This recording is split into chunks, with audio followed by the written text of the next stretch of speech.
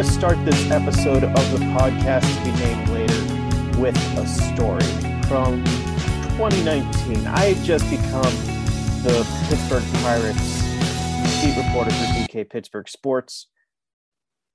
I was still getting to know the clubhouse, and it wasn't exactly a great clubhouse to be in at the time because the Pirates were in free fall. At the end of the year, though, there was a little spark of excitement, and looking back on it now, little is the operative word. James Marvel, the minor league pitcher of the year for the Pirates that year, was getting a surprise promotion up to the major leagues. A little bit of excitement at that time. Marvel does his presser with all the local media. They say congratulations. They disperse.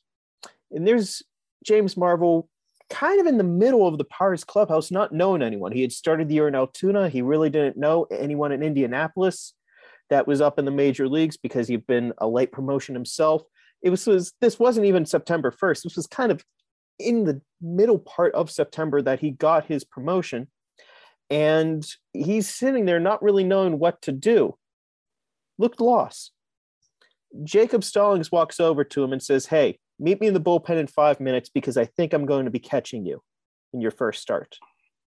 He didn't know, but he wanted to see what James Marvel had, how his pitches performed, just in case he did catch him. Marvel ended up not really panning out on the major league levels. He's a minor league free agent at the moment. But that little exchange, that little moment kind of stuck with me because I imagine that conversation happening a lot in 2020, in 2021, and more importantly, in 2022 and 2023, whenever the Pirates' young pitching prospects were really going to start coming up to the major leagues, that there was going to be this reliable major league catcher waiting for them, ready to guide them into becoming major leaguers. That will not be the case. Good morning, and welcome to a special edition to the podcast to be named later here on the DK Pittsburgh Sports Podcasting Network. He's Jared Prugar. I'm Alex Stumpf. And in case you missed it somehow yesterday, Jacob Stallings has been traded to the Miami Marlins in, I frankly, the most surprising trade move of the Pirates offseason. I mean, this was something that I had alluded to as in an insider as kind of like a vague possibility, but now it actually happened. Jacob Stallings is no longer a Pirate. Yeah, this is definitely the most shocking move of Ben Cherington's tenure. And, it's weird because you mentioned about that expertise. He's a Gold Glove, Jacob Stallings. He's a Gold Glove winner, right? And so my thing about this all is you are discarding that. And I understand that he still has 3 years of club control. He's going to be 32 next month. But to me, the catcher rules the roost on a roster. There's a reason why I feel like 95% of managers in baseball, and I know that number is exaggerated, are former catchers. They know the game. They are able to see everybody and every pitch, every outcome. That's what you need when you have a young team. And now, if you look at it, the way that things are going to play out here potentially in the next few days here before the lockout begins, the longest tenured Pirates are going to be Brian Reynolds, Kevin Newman, and potentially Cole Tucker. Potentially. I say potentially because who the hell knows at this point, at this stage. So in my opinion, and Alex and I were talking about this before we went live, I was going to tweet, and I'm so glad I didn't because words, there are screenshots that go. I'm sure all thousands of my followers would love to screenshot this, but I was going to say about Jacob Stallings being a really good stopgap between now and Henry Davis coming up in just a few years, whether he's ready to come next year or in 2023, which is what I would expect to happen. But I would much rather have him train and learn from Jacob Stallings rather than anybody else. This is a defensive guy that is incredibly defensively or incredible at the defense of the position. You can say what you want about hitting, but he's a serviceable hitter at the major league level. I mean, yeah, you can get, I guess, the getting while the getting's hot. Potentially, this is an Adam Frazier kind of deal where this is the peak, but defense doesn't go away overnight. No, it doesn't. And I think that's just a couple things that really stick with me. This is very impromptu. We normally just, shoot these off the cuff as is, but this one is, this news isn't that old whenever we are recording this. The first thing that sticks to me is he had 3 years of team control remaining. And we saw the nutting's cheap comments and all that stuff, but the money is absolutely not a factor in this situation. Stallings was set to be a part for years to come at very reasonable major league salaries, even after a Gold Glove win. Money's not the issue. Team control is not the issue, which raises the question, why make the trade now? Well, the only reason to make the trade now is because the catching market is just so garbage. There's just absolutely nothing except for Wilson Contreras of the Cubs, who may or may not be available. And he only has 1 year of team control, and he's not a Gold Glove winner. Jacob Stallings versus Wilson Contreras, that's a pretty comparable, two comparable players in my mind. One of them is cheaper and has 3 years of team control and has every intangible that you want. He is the clubhouse leader. He is able to do game planning. He is really good at managing a pitching staff, all those things that you would really want. Every single box you can want from a catcher besides, like you said, offense, but he wasn't a slouch. He was a pretty close to average hitter, all things considered, average at his position at least. And that definitely does build trade value. In this trade return, I have a whole article on it on DKPittsburghSports.com. Go read it. I don't want to just hit the same points that I hit in that article again, but it's a pretty underwhelming trade return for a Gold Glove catcher as is, even without the context of he has 3 years of team control remaining and this market is horrible. I really don't get this move. And this is the first time Ben Cherington has made a trade that I really don't get. Like, I remember writing, after Adam Frazier, his trade value was higher than it ever was at the time. And the trade return was underwhelming, at least at the time. Like, you can like Marcano, you could like Sawinski. That's fine. They're both on the 40-man. We'll probably see him at the major leagues at some point in 2022. That's fine. The Josh Bell trade was kind of a look. It's probably a deal that has to be made because he's coming off of a bad year. If he has another bad year, you have to non-tender him. Just take the hedge bet at the moment.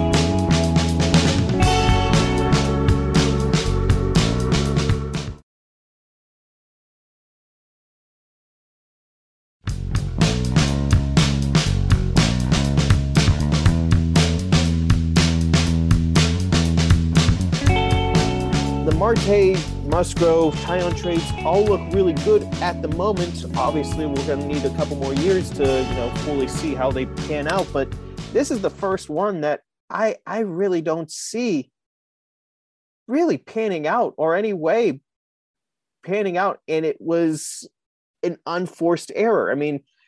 If Will Crowe and Eddie Gein don't turn out, it's one thing for Josh Bell because they traded a guy who was basically replacement level for most of his major league career.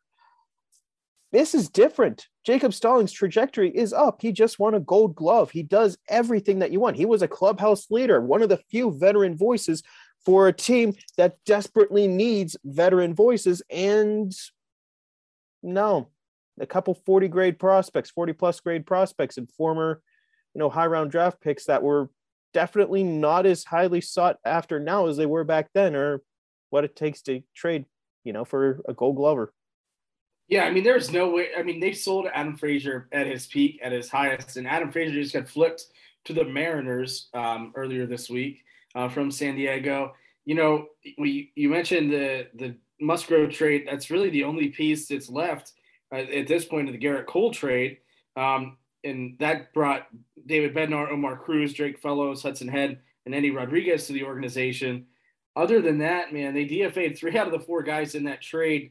That we're going to get to here a little bit after we talk about Stallings, but I just don't understand it because everything that you want in Stallings, like Ben Cherington to me has to have a backup plan in store and in tow, because if he doesn't, then that makes this move just look even more asinine than it already does, because Stallings is everything that you want: veteran presence, the pitching staff loves him. They pitch to him. Like, they love pitching to him for all intents and purposes. And they have success more often than not doing so at certain times. So he controls the pitching staff. He controls, the run game. 0 pass balls. Yeah. Unless there's somebody in the fold that we don't know about right now as of this recording, I just can't wrap my head around this decision. Like, I get Josh Bell. Okay, whatever. You have a Moran. You need a place for Moran. Whatever. I mean, Josh Bell had a bad season. Cool. Whatever. But man, I just don't get this one. And I've been trying to wrap my head around it since we saw it, since the rumors started swirling. But man, I just don't get it. I just don't. No, I don't either. And like I said, like I get some of the other ones, even if I don't like the trade process. And I get the, this is the highest Jacob Stallings trade value will ever be angle of it. But is that doesn't real, mean though? you have to take the best offer you get. There is a difference between the two. There is absolutely no timetable to trade this guy after 3 years. And I alluded to this with the James Marvel story. So many pitchers are going to be coming up, and they're not going to have a Jacob Stallings to throw to, no matter who the Pirates get. Whether it's an Andrew Knapp or a Chance Sisco or Robinson Chirinos, or I'm just trying to think of who the hell is still available on the free agent market, if they could even get one before the collective bargaining agreement expires on December 1st, which if they don't, imagine going through this whole lockout with zero catchers on the 40-man roster. That will be concerning. It's not a good situation to be in. I don't know why. This goes completely against everything Ben Cherington has set out. The 2022 Major League Pirates team, I don't know how you can say with a straight face, this team is going to be better than they were in 2021. And if the whole goal is to get better every day, every year, mission failed on this one. Failed on this one. If the goal is to accumulate, talent and build that player-centric culture. Boy, trading away your clubhouse leader definitely isn't going to help that either. Yeah. Again, why? Why did they do this? Is this because did they get a Jeter gift basket? Is that the reason why Ben Cherington wanted that? This is the issue here, right? Like, you talk about getting better every year. Well, you don't trade away your Gold Glove catcher. Defense plays in this league. Defense plays, especially in a year where you're probably going to get to DH. So you're back to square one where you probably have 8 hitters in the lineup with the DH. If you're suggesting that the catching position isn't a serviceable one at hitting, defense plays, controlling a pitching staff and operating a pitching staff plays. Not to trade away. Like, okay, so say he gets traded away and it's for a major league ready first baseman, a top level starter, and a fringe catcher. Okay, cool. Maybe that works. But the haul that they got for Jacob Stallings, I don't think that they should have made that trade, to be perfectly honest with you. You can't, and again, like you said, you can't sit here and say that in 2022, the Pirates are going to be markedly better because you just lost your clubhouse. You just lost your clubhouse leader. You just lost your starting catcher. Your only catcher, to be perfectly honest with you right now. Carter Binns stepped right up. Except he can't. Exactly. He's in Double-A. Exactly. So, I mean, to me, Ben Cherington has got to have something up his sleeve for tomorrow, or even, of course, probably overnight, because why not today, the way that things have gone. But this is a head scratcher to me, and I don't understand it. I don't think I'll ever understand it. And hopefully, after the entire roster gets overhauled by the beginning of the league season, maybe Ben Cherington will give us some answers. But man, he's going to have a lot of explaining to do. Yeah. And, I mean, this is straight, audio column or everything. I have said, a lot of these trades, it stinks to trade a Town. It stinks to trade a Marte, a Musgrove. Those trades look like they'll be good in the long run, or they already are paying dividends with guys like Bednar. This one's just bad. I have a hard time seeing this one really turning out to be a good trade. Like Thompson, I tweeted this out. A National League analyst, gave me a quick rundown shortly after the trade. Thompson is probably a back end of the rotation or a swing guy in the rotation. Nicholas has two good pitches, no control, and a shoddy changeup. He might end up being a bullpen arm. If he becomes a starter, maybe it's a different story, but for now, probably a bullpen guy. And Scott is a former first-round draft pick, but he really hasn't performed professionally at that level. You can like some of the tools, but he kind of looks like a toolsy fourth outfielder, which, good God, do the Pirates need another one? Do they really need another one at the moment? They just promoted 2 or 3 to the active or to the 40-man roster just last week or 2 weeks ago. Yeah. So I don't like the return.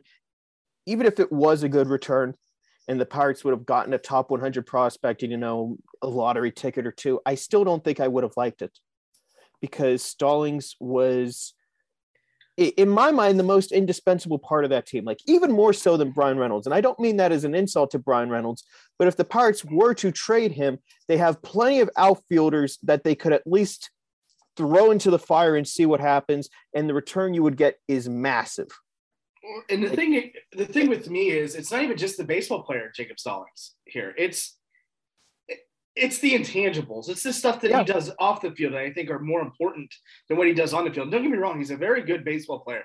He obviously, we mentioned it a million times, Gold Glove, a serviceable hitter at the major league level. It's the intangibles. It's the stat. It's handling the pitching staff. It's being a leader. It's being that clubhouse presence. It's being that veteran. And now, you look at Kevin Newman, you look at Brian Reynolds, you look at Cole Tucker.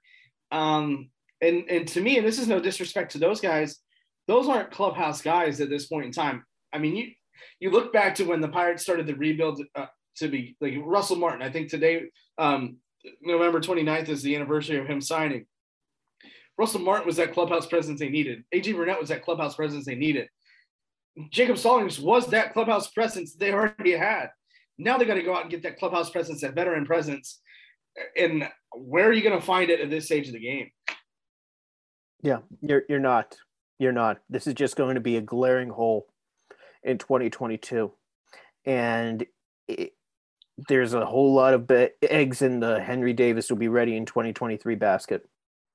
2022 Pirates baseball, like I said it in live cues and everything. I thought the 2022 team, I gave very tepid, realistic, expectations of 70 wins might be possible, a full year of Oneil Cruz, more of those young starting pitchers coming up. And having that Gold Glove catcher behind the mound or behind the plate to help everyone and be that clubhouse leader. 70 wins seemed like it was a possibility. Now, I don't see how this team wins 70. I think this team is going to, again, in 2022, lose close to 100 games, at which point can you keep Derek Shelton as your manager after 3 years of last place, pretty definitively last place finishes? And that's not even really fair to Shelton, in my opinion. It's not even like a John Russell situation where he at least had that wave of, he got his hands on that wave of talent. Shelton never really did. And he put so much faith. He spent so much time, elevating Stallings to make sure he had that platform, to make sure that he felt comfortable to be that clubhouse leader.